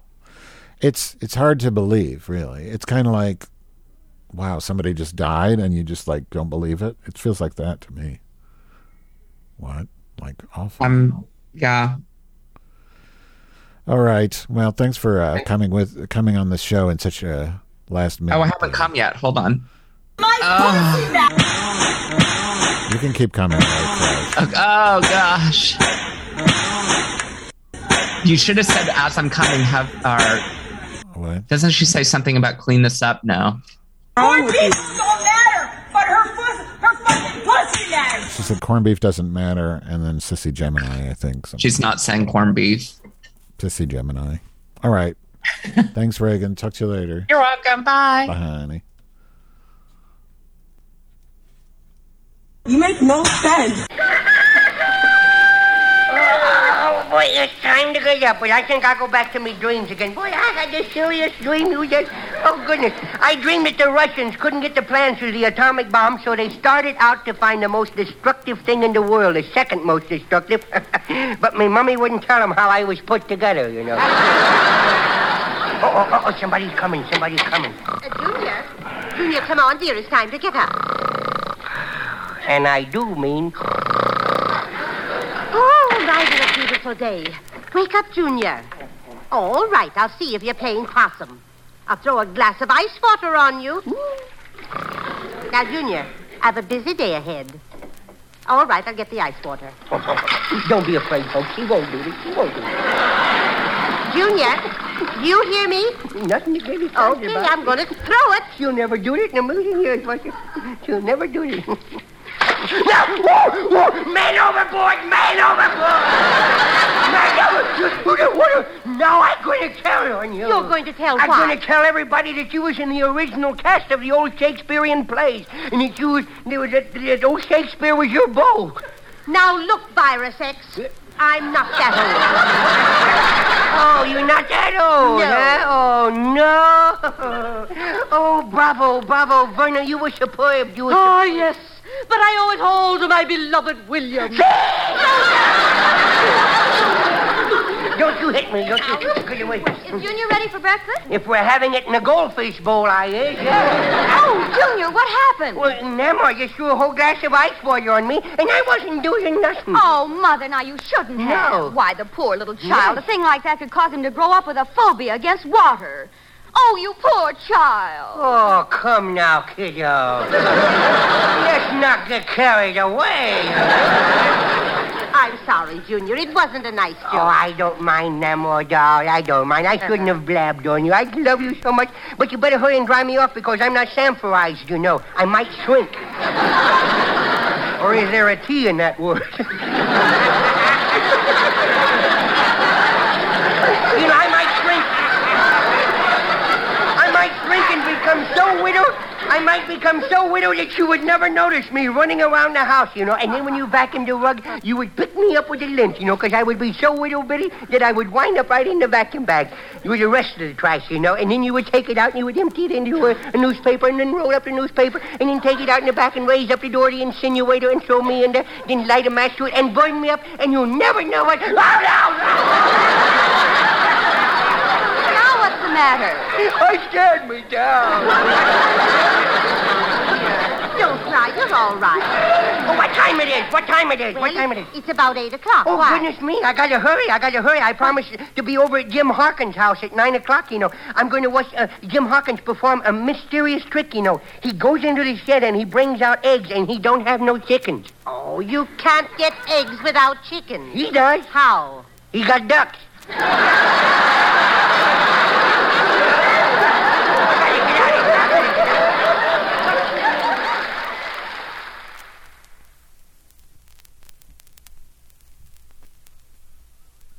Hello, Fred, old boy. Fred, I've never seen you looking so well. Oscar, you stooping to flattery? Whatever has come over you? I don't know. Suddenly I'm a nice guy. It's terrible. How can I become my old repulsive self again? You mean you were happier as a rat? Yes. Well, Oscar, you have got to get hold of yourself. Why should I get hold of myself? I might get to like it and become an osteopath. Well, when did your personality reverse itself, Oscar? It started out in Hollywood, Fred. Well, tell me, what were you doing out in Hollywood? For my birthday, somebody gave me a pair of smoke glasses and some lavender wedgies. Where else could I wear them without people staring at me? Well, didn't you make a picture with Joan Crawford and John Garfield for the Warner Brothers? Yes. I suppose you play the piano in the picture? Whenever they send for me to come out to Hollywood, it always has something to do with a piano. Well, how do you mean? If it's a B picture, they want me to play the piano. Yeah? If it's an A picture, they want me to move the piano. Well, what about this picture you just finished? In this picture, I play the piano and move it. Well, tell me, how did you photograph? I'm hideous.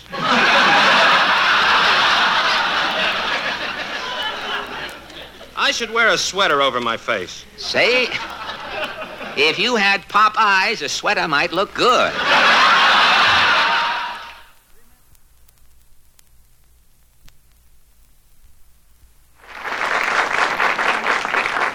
Hello, Baron. Oh, it is good to see you. Charlie, my friend. Where have you been lately? Charlie, I was all over the world. Is that so? I was in Africa. Africa? And then I was in London, Paris, Rome. I was in Rome, then I went to Venice. And after No, wait a minute. Venice. Yeah, I was in Venice. No, Venice. Van. Last month, Venice, yes, Venice. I was there. Tell Don't me, tell me where I was. Baron, wait a minute. Tell me, did you see the gondolas while you were there?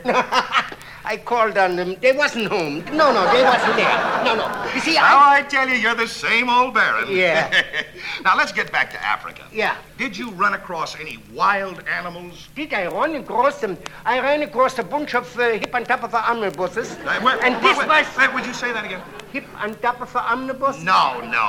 Hippopotamus. Well, as I was going to catch one of those... Hippopotamus. Yeah. An old boy ran over. You see? Wait a minute. Wait. An old boy? Yeah. What in the world is an old boy? Oh, that's a big bird. It's a bird that eats nothing but garlic or hamburger cheese. When it flies by you... Oh, boy, you never... This is... I suppose this bird is now extinct. Yeah, Huh? I said, I suppose this bird is now extinct. Always did. You see... Look, Baron. Yeah? Don't you think it's about time you stop these adventures and settle down? Yeah, I did settle down. Sure, settle down. Where? On my farm. Oh, I didn't know you had a farm. Let me give you an idea how big my farm is. My nephew, Gustav, went out to milk the cows on the other side of the farm. That's when he was 12 years old. 12 years old? Yeah. And when he came back, he had a wife with 3 children. And when he came back, he brought back 9,000 gallons of milk. How many gallons? 41. How did the milk go from 9,000 gallons to 41? Yeah.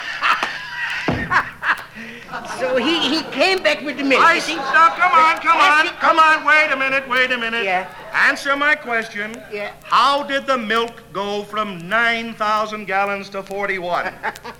I condensed it. You get it? Tell me, Baron, on your farm, do you go in for chickens? You see, no, not at my age. You see, who taught you to be a farmer? My cousin Hugo. Well, I thought Hugo was a musician. He was. You know that he has over 200 violins in that thing? I hate to keep correcting you, but not violins, violins. Why? Because he liked them. Why? He had 200 violins, and he's got 20 hobos. Hobos? Bums he's got in that band. Oh, no, wait a minute. That is unbelievable. That is preposterous. Was you there, Charlie?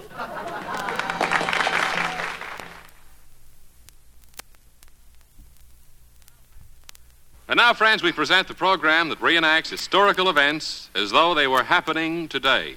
Bob and Ray was there. We take you now to Promontory Point, Utah, and ace correspondent Chet Sturdley.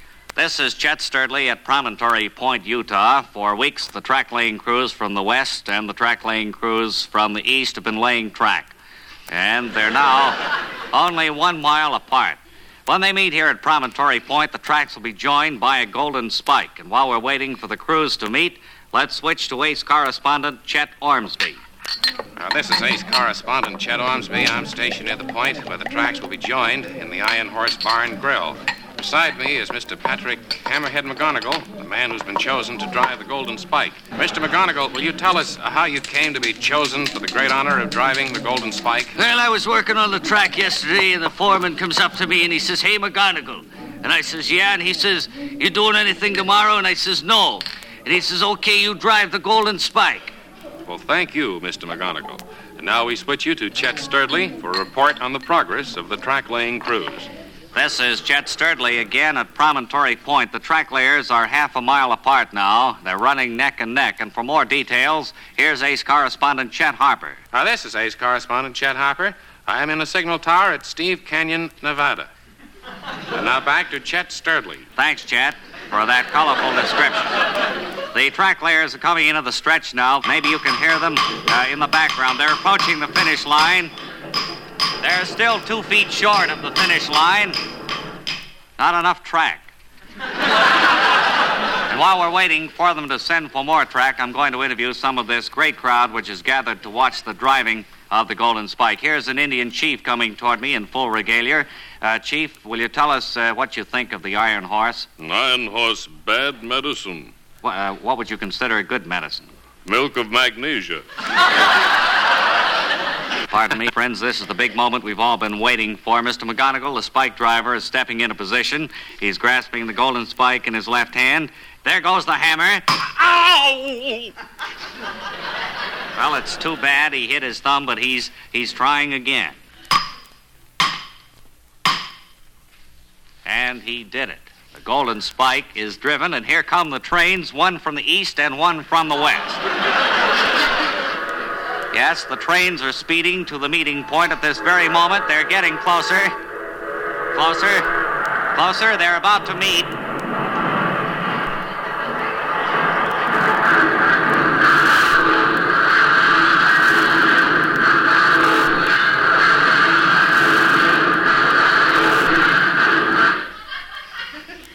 And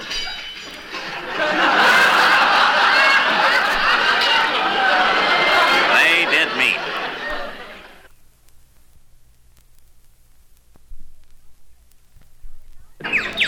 Good morning, Freddie, darling. Good morning to Lou Angel. Sweetheart, I must say you look refreshingly well rested this morning. Yes, thanks to our wonderful Pasternak factory-tested Pussy Willow mattress. The mattress that takes all of the guesswork out of sleeping. Well, breakfast ready, Angel Face? Yes, sweetums. Here's your coffee. Well, thank you, doll. Oh, peach fuzz. You've spilled some on your vest. Good. Now I can try some of that Little Panther spot remover. Just spray some Little Panther on your vest and watch it eat the spot right out. And imagine, darling... Stop! Don't you dare move to Lou. But, darling... What have you done to your hair? That sheen, that brilliance. Well, I guess it's what so many society women are doing these days. I went to Madame Yvonne's hair do heaven. Well, it is divine. Your head looks like the back of a bunny, really. Oh, our canary. Little Yasha is so happy. He knows that the newspaper on the bottom of his cage is New York's leading daily.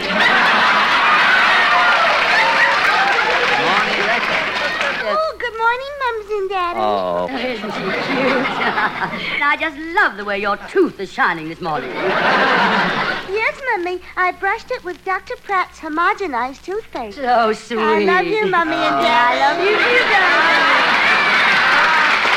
Now you run along to school, baby. Well, that's little Yasha telling us our time is up. We'll be back tomorrow morning at 6, folks. Until then, this is Freddie. And to Lou. Saying goodbye. Now, wasn't that simple, Tallulah, with a radio program like this? But it's ridiculous, Fred. Nobody can possibly be that cheerful every morning. Well, that's true. If one of those happy couples woke up grouchy one morning, the listener would probably hear something like this. Hey, knucklehead, get out of that bed. You got a program to do. Will you quit yapping? 6 o'clock in the morning. Who's up to listen to us? A couple of burglars and Arthur Godfrey, maybe.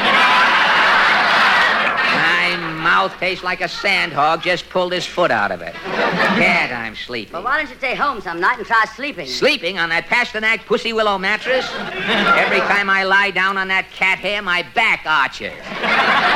Oh, stop beefing. Here's your coffee. Well, it's about time. I spilled some on my nightshirt. Oh, you're such a slob. I'll get that bottle.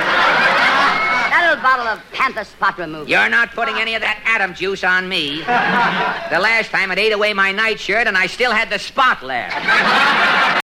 Where do you find these sponsors? In the police lineup? Your hair. It looks as though you just took your head out of a Mixmaster. I know that hag, Madame Yvonne, with her chicken fat. My hair keeps sliding off my head. That bird again. Shut up, you molting pest. Now, look here, Clam. Oh, shut up. And Yasha, you shut up, too. Good morning, Mummy and Daddy. That'll teach you, sneaking up on your parents with that one tooth like an old elf. Can the kid help it if she looks like you? I want my breakfast. Go gum a donut. Pipe down, Tom. And I've had enough of this grind with you and that kid and the canary yapping around. I've got a gun here. You're right, you kid, Yasha. Yes, and you're next.